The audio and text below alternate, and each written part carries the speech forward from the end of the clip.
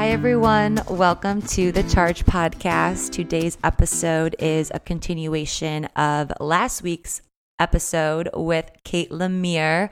Kate Lemere is a fitness expert here in Chicago. She's also a Barry's bootcamp instructor, and she's also on their corporate team. She is incredible. She has also just been such a source of inspiration for me and for the Charge community. So if you don't follow her already, make sure you do so. She also has an awesome blog called The 4% that you should check out. This episode is all Q&A. That's literally all it is, just random questions, all of them that you asked on Instagram. So thank you so much for that. And we just answer your questions one by one. So I hope that you enjoy this episode. It is a relatively short one. And if you have any other health and wellness questions that you would love for Kate to answer eventually, just DM us and we will definitely include that in a future episode with her. All right, let's dive into your questions.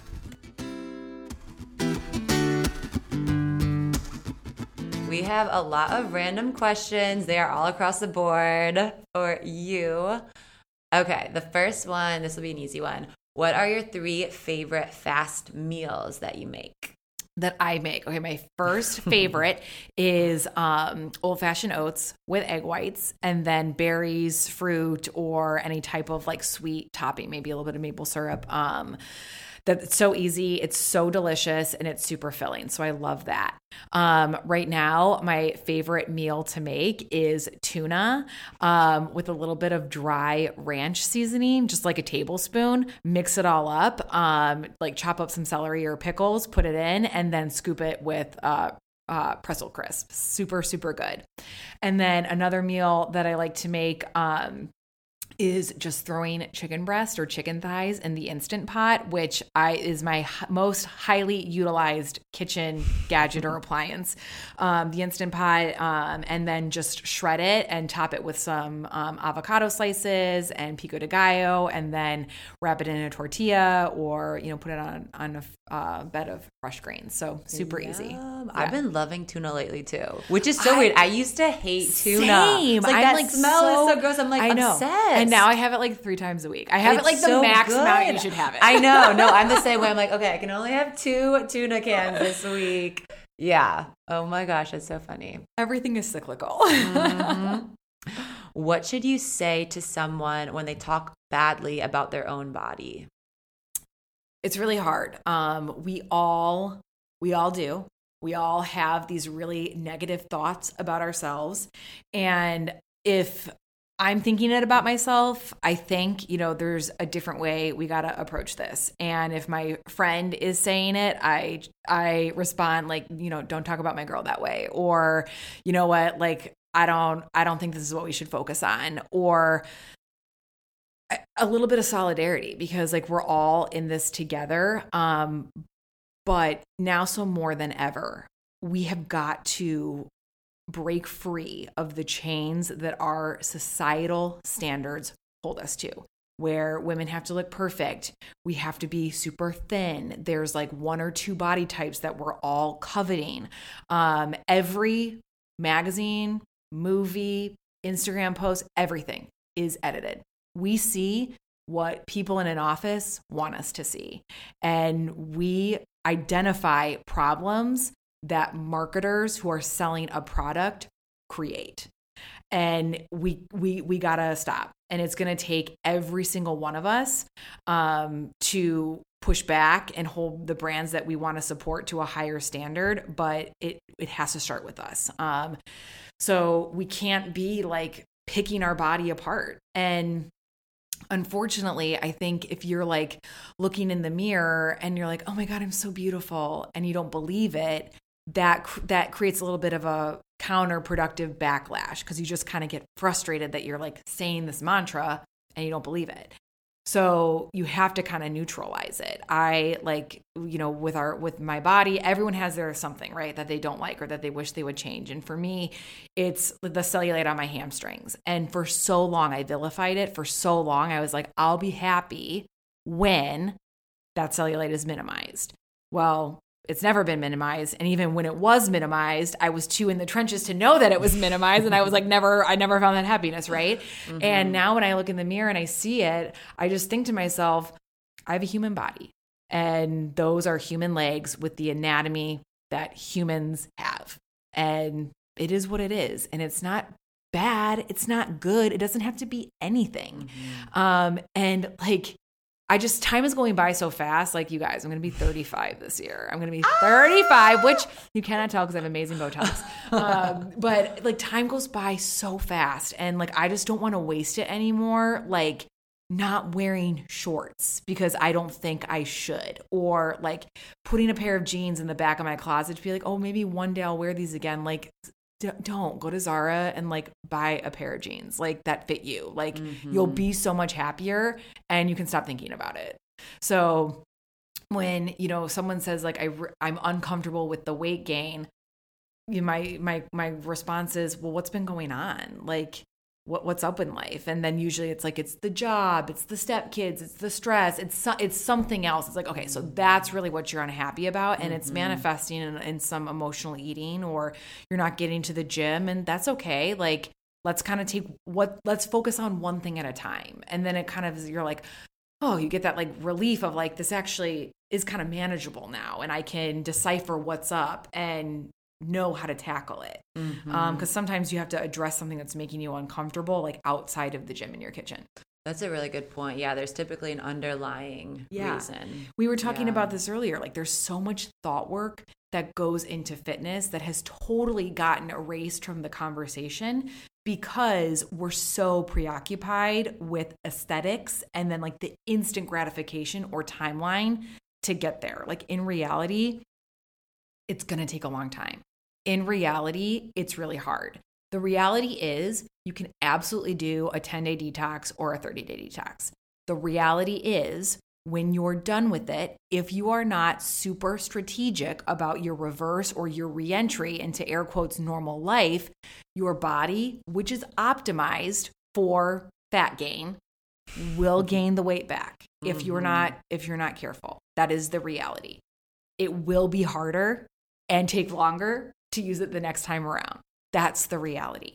So if you have a fire under your ass, like, that's fine, but you just have to accept, like, okay, this is going to be the circumstance. And if you are not prepared for that, and like the impacts and the consequences, positive and negative, that can come from it, that can be a rude awakening. Mm-hmm. Did you read the book Anti-Diet? No, I haven't, but I've heard a lot about it. Yeah, I want to hear your thoughts on that. I just started. I'm only on like chapter 2, but so far so good. My reading list is obscene. Oh yeah, I think I have 300 books there are on my so list. many books, but I'm going to add that. I'm going to bump into the top. Mm-hmm. What are your tips for mindfully eating when depression and anxiety make you lose your appetite? Oh man, I mean, eating when you're hungry is a skill. Stopping eating when you're full, that's a skill, right? I think when you have no appetite, making something super like palatable and then like easy is key. So maybe it's a smoothie or it's a shake that you can, put a straw in and then kind of suck down just to get nutrients and something in your system. You don't want to get to a point where you're starving and then you're just reaching for anything and then over consuming, because that's not going to make you feel good either. So when I have no appetite, I'm just kind of like, all right, what's something that can give me like calories that is something I can stomach? I know your listeners are younger, but when you're pregnant for the first time, or when you're pregnant in the first trimester, you have these thoughts of like, oh my God, I'm going to eat so healthy. But then you're like, oh my God, I'm so nauseous and I don't feel like eating. So you just eat whatever you can hold down. And when you're feeling depressed or really emotional and you have no appetite, sometimes it's the same way. So, carbohydrates give you energy. Protein makes you feel full. Fat is delicious and fairly comforting. So you have to kind of like figure out like what, I need to get some sustenance.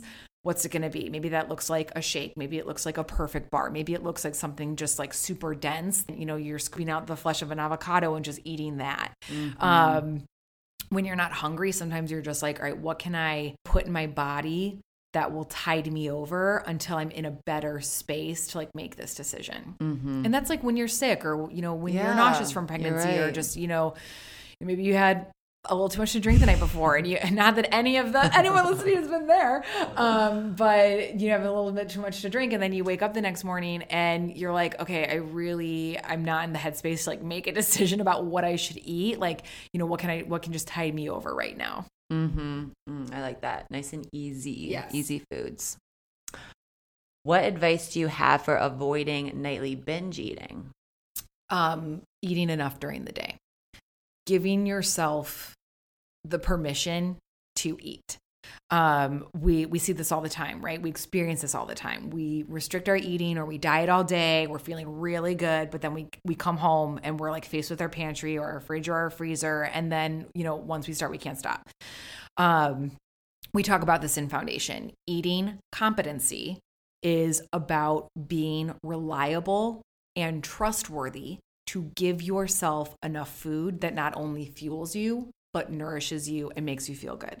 And a lot of us don't have that. A lot of us do not trust ourselves to give ourselves food when we're hungry and like the permission to eat. So I tell people, if you're snacking, that's not a problem. That's a side effect. Your original meal, your main meal, is not doing it for you. If you have these like prolonged food thoughts and like as soon as you're done eating, you're thinking about when you're going to eat next, there's something wrong. How should you respond when people make comments that are pro diet culture? I just ask why that thought's coming to them or why they believe a certain thing. All of these myths or all of these rules stem from somewhere, and they are applicable in context. There's a reason why things rise to popularity, right? But you have to understand what that rule is responding to and the problem that it's trying to solve. And then once you understand, oh, like that's why that doesn't really apply to me, you don't really feel like you have to abide by it. An example I can give is if your friend is on, Whole30 and she's like, well, I just quit dairy.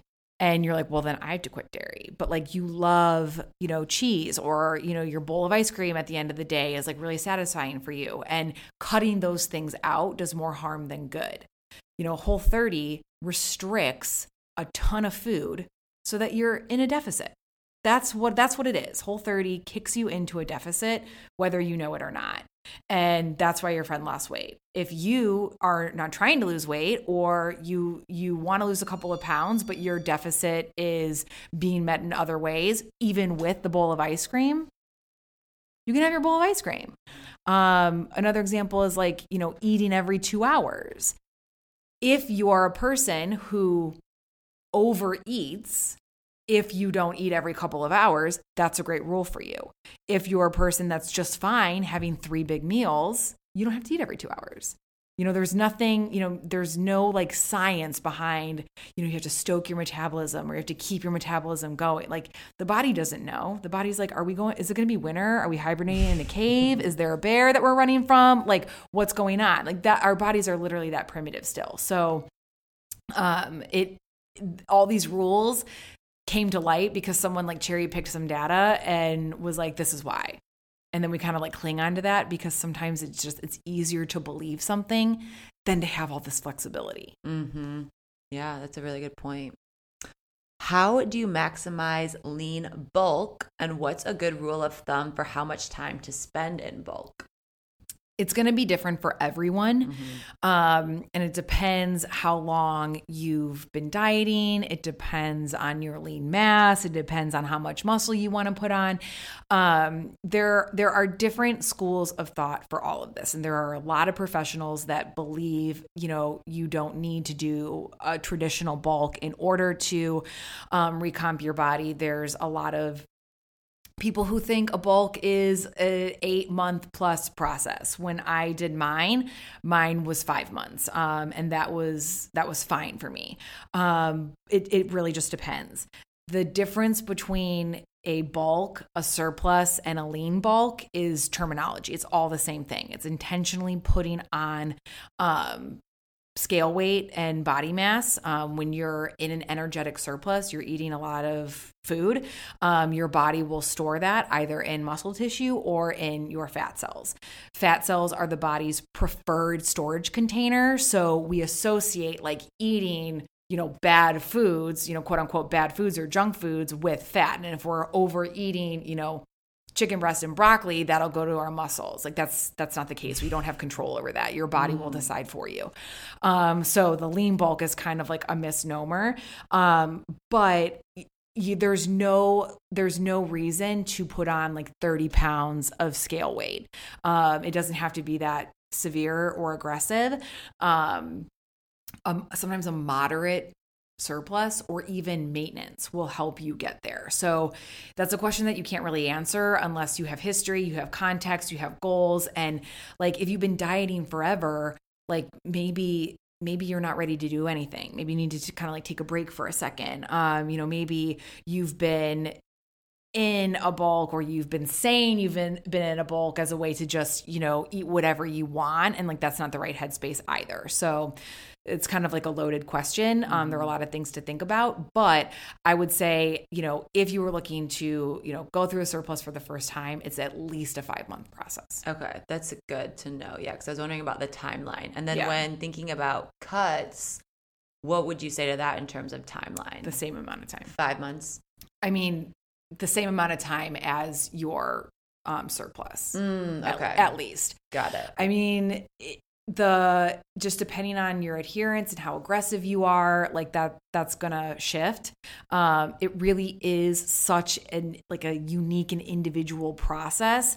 But usually, I'm using air quotes, they say however long you are in a surplus for, that's how long the cut will be. And however long you diet is how long you should take off to just give your body a chance to reach, that to like level out. Mm-hmm.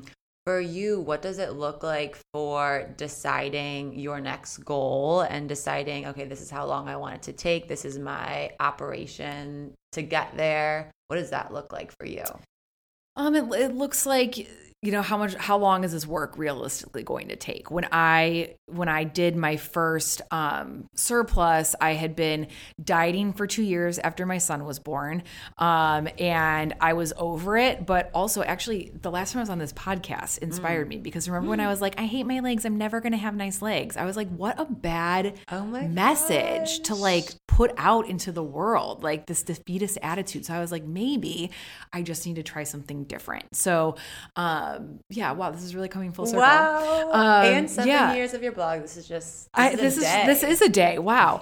I was like, you know what? I think I want to put some energy to this, and, or I'm fairly lean right now. I can't take my calories down any lower, nor do I want to.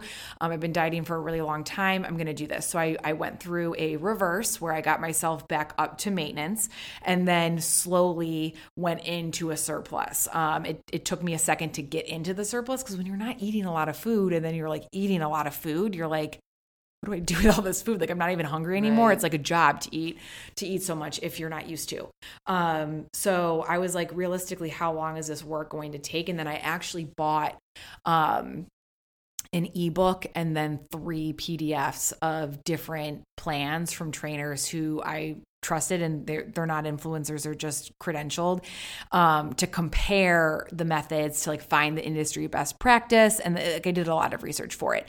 But for me, I was like, okay, I know I technically should do a little longer than this, but this is just the time frame that I'm working with. Before COVID, my husband and I were like, should we try to have another baby, after Luke turns 2? So that was kind of my timeline, where it was like, I kind of want to go through this process before we try to have another kid, because I don't want to be so focused on this that I'm not like enjoying time with my family or feeling like, I have to do other things. So that was the timeline. But now, I would say, if you're like, well, I have a trip to Miami in a couple of weeks, like, no. Like, you got to think way out, because all this stuff takes a really long time. Oh, I wanted to ask about kids. So someone first asked, How do you know when it's the right time to have a kid? Oh my God, you're never going to know. But I think when you and your partner are like, talking about it and your partner's supportive and you're, financially in a situation where it wouldn't be a huge burden to how do you know that? Like, what is that? I mean, we kind of like looked at childcare. We looked at what, it would be to have a nanny. My husband is 5 years older than me. So he was kind of like, well, I don't want to, I'm kind of ready because like I feel like I want to be a little younger as opposed to older. So we have like guys, so I have energy. And I'm like, it doesn't matter about you. Like I'm the one having the kid. But I mean, you're not going to ever be like, I'm ready to have a kid right now. Let's try. Like some women are, I was not. And even now, like, when we're thinking about expanding our family, I'm like, is this the kind of world I want to bring a kid into? Like I am one of 5 kids and like always had like a ton of activity growing up. And that's what I wanted for my son. But it's a different age. Like living in Chicago, houses are expensive, daycare is expensive, everything's really expensive. Financial turmoil is stress that, will take even the strongest, happiest person down. So being able to live within your means, I think is, important. But just now, Luke is, almost 2.5. I'm like, okay, I think we should talk about having I'm just starting to like get to that place where I'm like, I see a baby and I'm like, oh, but like I was never like that before. And even when we started trying, I was like, I'm not ready, but this will probably take a second. So I'll like get ready. And then we were so lucky that it happened right away. I was like, oh, well, now I guess I have to be ready. Right. Oh my gosh. How can you help a friend who counts calories and doesn't want to seek help? I don't think there's anything inherently wrong with counting calories. If the behavior is, in your mind, obsessive or toxic or detrimental, it's not really your problem to solve. Like I think like as women, we want to fix everything. But what happens when you talk to a girlfriend about her boyfriend? They get super defensive. They don't really want to hear it. It's the same thing with the body kind of. If you have a girlfriend who stays in because she has to wake up early or, she isn't eating at a restaurant because she's like worried about, the weight, like if you confront her, you may be met with a combative response. So I would encourage you to identify the difference between unhealthy behavior versus like behavior that you may think is just unhealthy or that isn't what you really want to do. There's nothing inherently wrong with wanting to change your body. If you start adopting problematic behaviors, it's not necessarily up to you to help solve. Like people with protective titles should be doing that work and leading that process. So if you're genuinely worried, you could say like, hey, like I've noticed this and I kind of wanted to learn more about why you're doing this, or I just wanted to remind you like you're loved, you're perfect how you are. Like, you don't have to do this if you don't want to. And just be kind of supportive, but also know that like it isn't inherently bad to want to diet or change your body, but we have to know what we want and why we want it, and a lot of us don't know. So it kind of starts there, but people kind of have to learn things for themselves, and sometimes we have to come to those conclusions on our own. And the best that you can do is just be a good support system. How has diet culture been harmful in the perception of other women and our bodies? It's really, really destructive. It's super toxic. We all have, this thought that there's a certain way to look, there's a certain way to be, there's a certain ideal body, and it's just not like that. If you take a look around you at any point in time, every single person around you is so different and has a different body and a different genetic makeup. And to say like, thinness is the standard, or curves is the goal. Like genetically that like just may not be possible for you. And women who set these standards often have resources that aren't available to other people, whether it be money or time or, plastic, or editing tools. Like it's just not realistic. It's also just like rooted in a lot of like archaic capitalism and, patriarchy. And it's up to us to kind of steer this conversation. So I think like when you're looking at Instagram, you got to know what you're looking at. When someone's, reaching out to you being like, hey, do you want to try this product? Like, you got to know what the product is meant to do. Like, if marketing says it works, great. Like, does it actually work? What's the science? Who are the testimonies written by? You have to be super discerning. And like, really, there is a cost to being lean. And I would say most of the time, it's too high. So you have to figure out like what you're willing to do and what you're willing to sacrifice so that you're able to structure your life in a way that like feels fulfilling and like lines up with your values. Amen. Amen.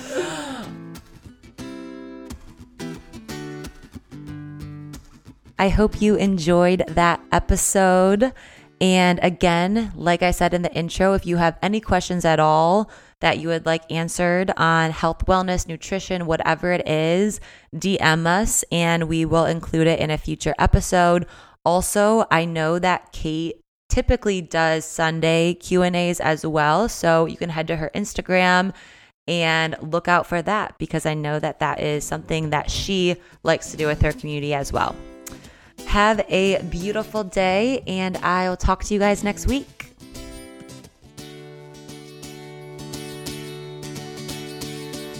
Hey, Charge Girls, good morning.